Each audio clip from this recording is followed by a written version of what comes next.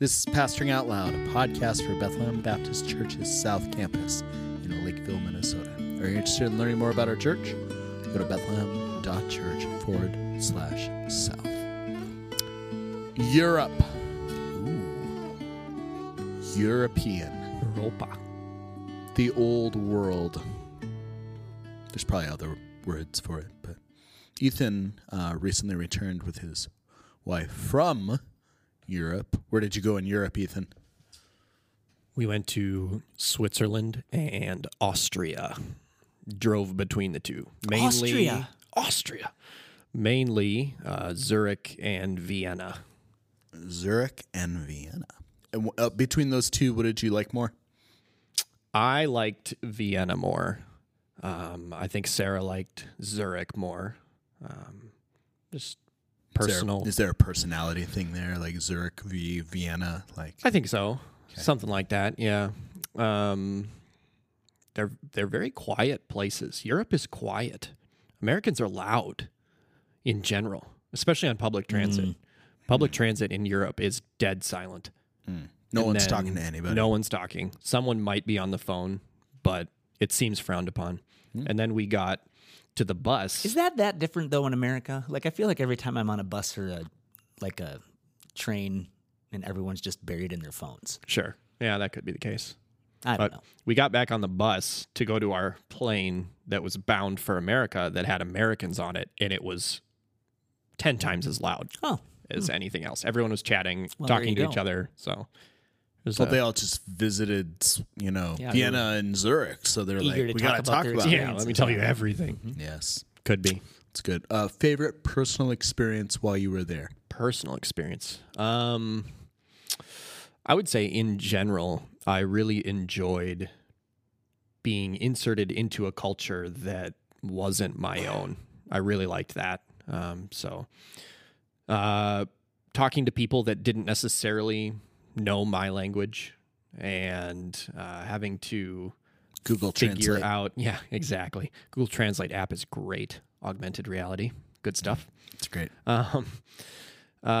Just rubbing up against another culture and having to struggle through communicating, getting from A to B, which wasn't horribly difficult, but I really enjoyed that. What is something that you didn't get to do that you wished you had a chance to do? Either something that you maybe planned and it didn't happen, or even in the planning stages, you were like, yeah, it just won't happen, but we'll do it someday. Sure. Yeah. I think mostly it's just nothing about that trip specifically. We did a lot of what we wanted to do, but it's kind of awoken a desire to go elsewhere and experience other cultures as well. Cool. That's great. Nick, have you ever been to Europe? I have not been to Europe. I've been to South Asia and I've been to Canada, and those are my only other. And I went to Africa. Oh, you just had to remember, like another continent. Forgot about that, but no Sorry, Europe. Sorry, Africa. If you were to go to Europe, where would you want to go? What would you want to do? So I've recently been watching a travel food show, and my favorite episode was in Copenhagen. Oh, Copenhagen looks like a really, really cool city. Phil Rosenthal. Yes, yes, it is. Somebody feed Phil. Yeah. And so I would love to go to Copenhagen. I've always thought it would be cool to visit Prague. Okay. And then the UK in general. Okay. Broadly, the UK. Yeah.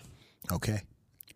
Well, on this particular edition of the podcast, we have Nick here, and there isn't a Dave here.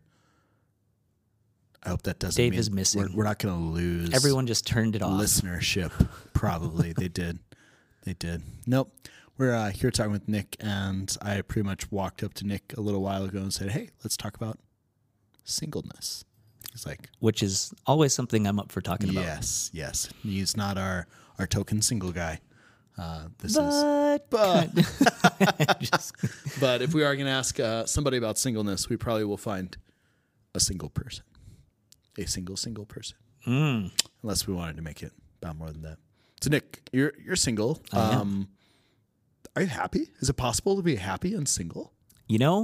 Contrary to our cultural setting that we find ourselves in, and even some of the perception in the wider church, yes, it is possible to be happy and single, and in fact, quite fulfilled. And so, yes, in general, I am quite a happy single person.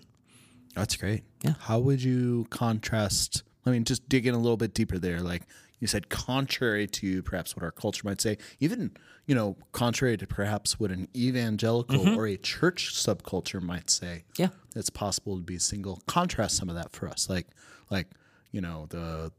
It's said that you must have this kind of fulfillment this way, but in fact, you can have fulfillment other ways. Like, just talk about that in general. Yeah, so in the wider culture, I think you don't have to look very hard to find relational and specifically sexual fulfillment as the epitome of a fulfilled life. It's everywhere. It's in movies, television, music, billboards. I mean, everywhere. And unless you are experiencing that type of fulfillment and satisfaction, then you are not fulfilled. You're always, lacking something, and you may even, just have no chance of finding that, ultimate happiness that everyone's after. So I think that's pretty easy to see in the wider culture. Obviously, that we know as Christians that ultimate satisfaction, fulfillment is found in Christ. And so that in itself speaks loudly against that cultural message. But even within the church, I think, and I want to preface this by saying I am pro-marriage. Okay, so marriage is a very good gift. It's a good thing. Most people will get married, and that's awesome. That's the way it should be. And at the same time, it's possible within the church to think, well, everyone's going to get married. And if you're not married, we just need to help you get married. Because that's, again, I think there might be a little bit of thought of that's where you're going to be happiest. That's where you'll be most fulfilled, And again, marriage is a beautiful, good gift. But the Bible just talks a little bit differently about the gift of singleness than that, I would think, I would say. Okay, so you mentioned the Bible. Does that mean we're going to talk about the Bible on this podcast about singleness? Yep, we're going to talk about the Bible. Okay, so just a little bit, maybe like survey. What does the Bible say about singleness? Like Old Testament, New Testament, varied covenants. Like what's there about singleness in the Bible? Yeah, so just a really quick, 2-minute biblical theology. I'm going to time you. Don't need to time me, Wait, please. what's biblical theology, Nick? So biblical theology is the discipline of looking at the Bible and taking a subject or a theme or a figure or something like that and tracing it through the Bible to see how it progresses and seeing what the Bible, how it fulfills through, the storyline ultimately being culminating in the new covenant in Christ. Okay. And you can do that with a variety of themes, including marriage and singleness. And so Start a 2-minute Oh, gosh. stopwatch timer. He's actually... There it goes. It started. Yeah, Go. okay, great. So in the Old Testament, what we see is this promise that's made to Abraham back in Genesis at the Abrahamic covenant that his offspring will fill the earth as numerous as the sands on the seashore and as numerous as the stars in the sky. And that promise is primarily fulfilled through physical offspring. And so what we see in the Old Covenant in the law is that marriage and childbearing is generally seen as a blessing, and barrenness and to a certain extent singleness itself is seen as a curse, a covenant curse. We see that in various places in the law and even in Isaiah, and the barrenness of the womb and things like that. And then what happens is then we get to the New Covenant and the New Testament, and Paul, he starts talking about children of the promise, not just physical offspring, but there are children of the promise now, and everyone who is united to Christ now is a child of promise. So what we see is that the primary way now that people are brought into this line of promise, these children of Abraham, is through spiritual offspring. And so now no longer is marriage and childbearing necessary for this line of promise to continue. So it's switched from a covenant curse in the Old Testament and in the Old Covenant to, in the New Testament, talks about singleness and celibacy very positively as a beautiful thing and as a legitimate pathway for a Christian to live. So marriage is still beautiful and important in the New Covenant and in the New Testament, and it certainly has a place in God's purposes. But now, singleness is too. So, yeah. How did I do? Oh, a couple seconds to spare. Under the wire. So you said that in the Old Testament or in the Old Covenant, singleness, barrenness, kind of you see themes of curse or at least lack of blessing. And in the New Covenant, not only are the people of God marked out by being part of this circumcised successive generation of offspring, but the offspring are according to faith by the promise, which can include those that are, coming descended from physical birth, or those that are completely outside of any of those lines at all. Exactly. God's blessing is not restricted in that way. And certainly we see pieces of his blessing all over the Old Covenant as well for those that are not in the line or are outside or unable to have kids or other things like that. So talk to me a little bit then, expand on what you said about the New Covenant and singleness. Are there big texts in the New Testament that address this and kind of inform just what you just said right there? Yeah. So the one that most people think about right away is 1 Corinthians 7. And in 1 Corinthians 7, Paul talks about marriage and singleness, and he says, I wish that all were as I am. And by that, he means not married. He means single. And then he says, for some, it was given one gift, and some were given another gift in 1 Corinthians 7, 5 or 6 or something like that. And he's talking about the gift of marriage and the gift of singleness. And he actually says, I wish that all were as I am, which is a very startling thing to hear the Apostle Paul say. So singleness for Paul is given very, very high regard. And he talks about it as a gift. And what I think is happening is that he's actually just echoing the teachings of Jesus, which we see most clearly in Matthew 19, where Jesus is answering a question about divorce and remarriage, and he gives a very hard answer, and the disciples are like, well, if that's the case, it's better not to get married at all. So, they're taking Jesus' teaching, and they're just like, oh, that's too difficult. It's better just not to get married. Now, you would expect, or a Jew would expect Jesus to say, no, don't go that far. But in fact, he says, not all can receive this saying. In other words, it's just better not to get married, but only to those to whom it is given. So he says that, and then 2 or 3 verses later, he says, let the one who is able to receive this receive it. So we've got these 2 bookends. Only to those to whom it is given, and let those who are able to receive it receive it. Then in the middle, he talks about, okay, so who is this gift for? And he starts talking about eunuchs, which is very strange. But what he means by eunuchs is not necessarily someone who, has been mutilated or doesn't have their reproductive organs, which is what a traditional eunuch was, but someone who is not able to have kids, celibacy, a celibate person. And he says there are eunuchs who have been so from birth, there are eunuchs who have been made so by man, and there are eunuchs who are eunuchs for the sake of the kingdom of heaven. And so what he's doing is he's giving these different categories of celibacy. Now, the first 2, those who've been so by birth and those who've been made so by man, they didn't choose that, right? It's involuntary.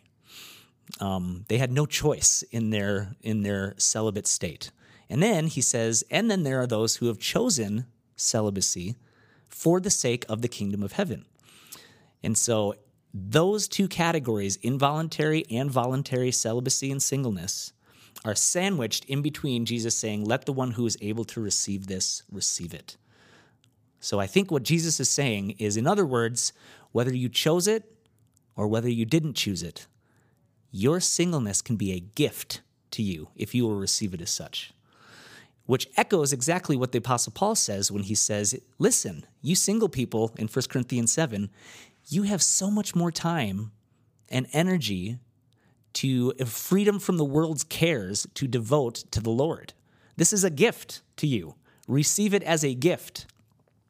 So both Jesus and the Apostle Paul talk surprisingly highly of the gift of singleness in the New Testament. Yeah. Both of whom knew the law very well Correct. and what the Old Covenant said. Right. So it would seem very surprising that they're talking about it this positively. Yeah.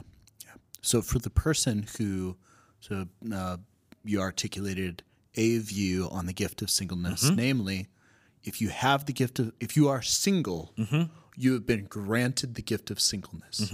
If you are married, you've been granted the gift of marriage. Right.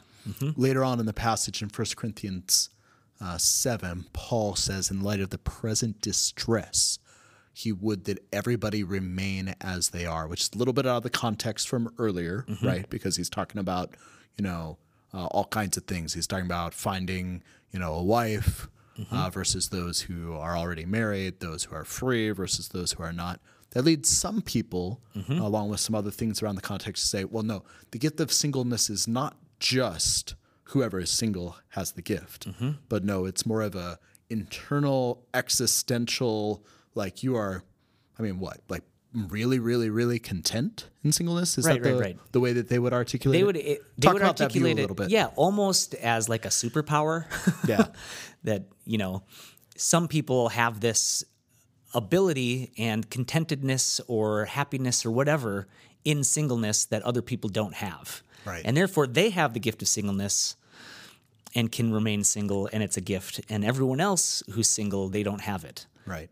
And your answer is by connecting 1 Corinthians 7 to Matthew 19. Yep. Where it's clear that this is not always voluntary. Right. But it's involuntary at times. And Jesus still says, let him who is able to receive it, receive it. Yes. You're saying that no. Right. You would side on the side of just anybody who is single has the gift of singleness and therefore should seek to glorify God in that Yes, state. that's what I would say. Yeah. Yep. And I think that's even clear in the way that Paul talks about one gift of one kind and one gift of another. Right. So he has marriage and singleness as the same type of gift. And you don't look at a married person and say, do you have the gift of marriage?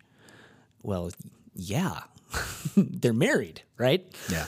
And so same thing with single people. And the invitation is to receive it as a gift. Right. So if you're single, it might be really hard. And I don't want to downplay that. You might yearn to be married, and that might be your lot in life later on. But what I would say is whether it's temporary or whether it's permanent, whether it's for a season or whether you end up getting married or whether you don't, whether you remain single for life, you can right now receive your singleness as a beautiful gift to be used in service of the Lord. Yeah. Amen. Amen. And I agree with your perspective. I kind of came, as a younger man with a different view, more in terms of superpower, and then encountered other views all the way back in Bible college before you and I knew each other, and then it was more solidified as we got to know each other and was hearing more arguments. Do you think that the evangelical church, and speaking broadly, thinks of singleness as a gift in the terms that you've laid out here? I'd say not broadly, but I think it's kind of changing. Talk about that a little. I think that most people still view it. First of all, I think most people just haven't thought very deeply about it. Sure. So I think just the general assumption is that you're going to get married. Yeah. Everyone's gonna, and those who don't, it's just poor them. Right. You know what I mean? And then, but there are some who are like, nope, I feel called to this. And then in their minds, they're like, oh, well, they must have the gift of singleness. Sure.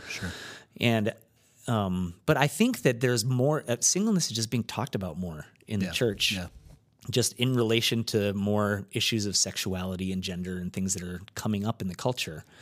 And so I'm really grateful that those conversations are happening. And I think the perception is, slightly changing. Sure. So you've got guys just to put a through line of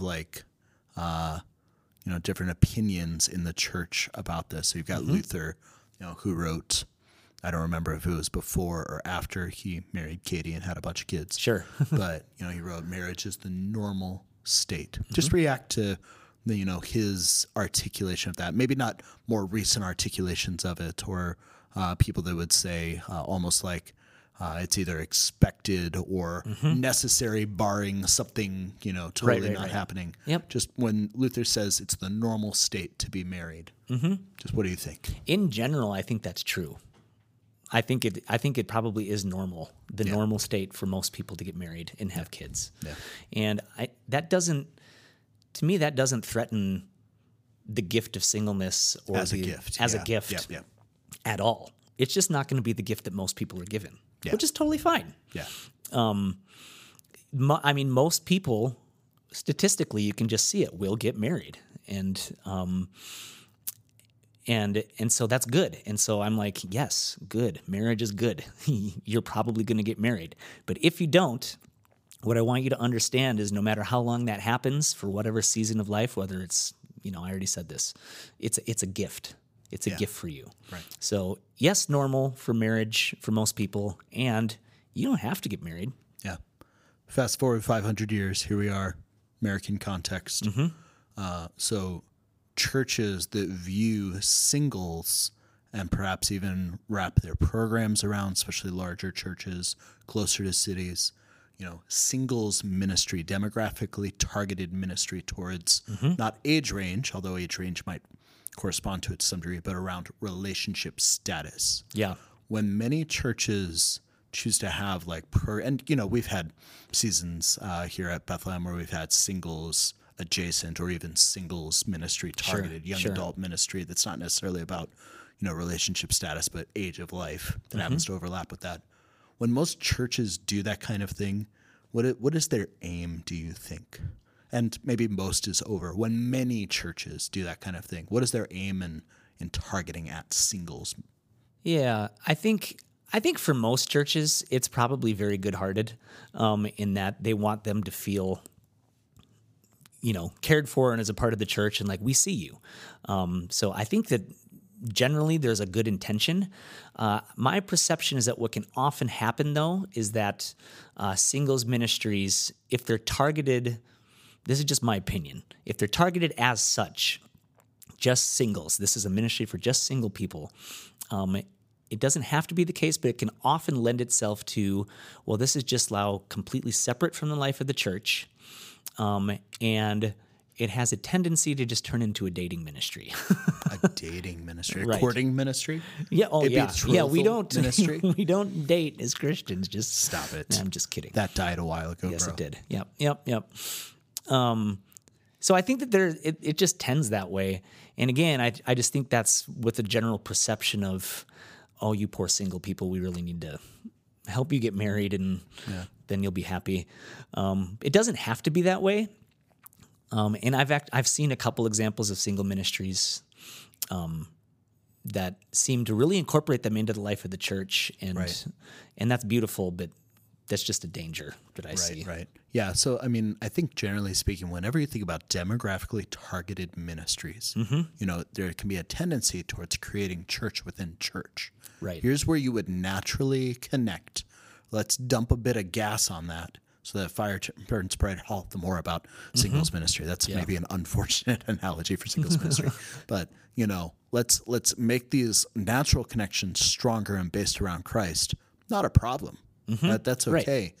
And I think there's something that especially is spoken about in the New Testament in such a way, especially in places like 1 Corinthians 7, that the community of faith, the local church, is a place where singles find family, period. Yep.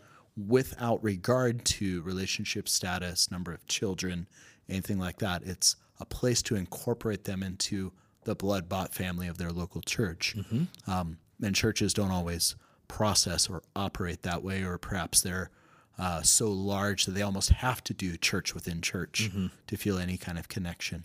And I think there's a vision of ministry that flows out of theologians. You go back to Bonhoeffer. You go back another German theologian, or other places that articulates the oneness that we have in the gospel of Jesus Christ right. that then transcends any of these natural demographics and adds more texture and more strength to the natural connections that are there, but goes way beyond them, almost like the old covenant and the new covenant. Yes. In some way. Yeah. So man, it's so good. I mean, like, and even you see it in the New Testament when Paul, he calls Timothy his true child in the faith. Yeah. Yeah. Like, that's not just like a ceremonial label. Like, that's a real reality in Christ. Right. Or when he says all the time, brothers and sisters in Christ, Yep. that like means something.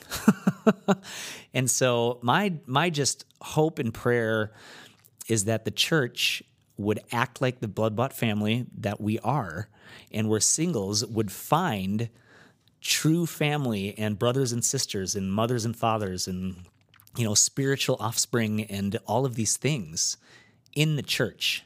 And I've experienced it in beautiful ways. There's been some families within the churches that I've been at that have kind of adopted me into their family.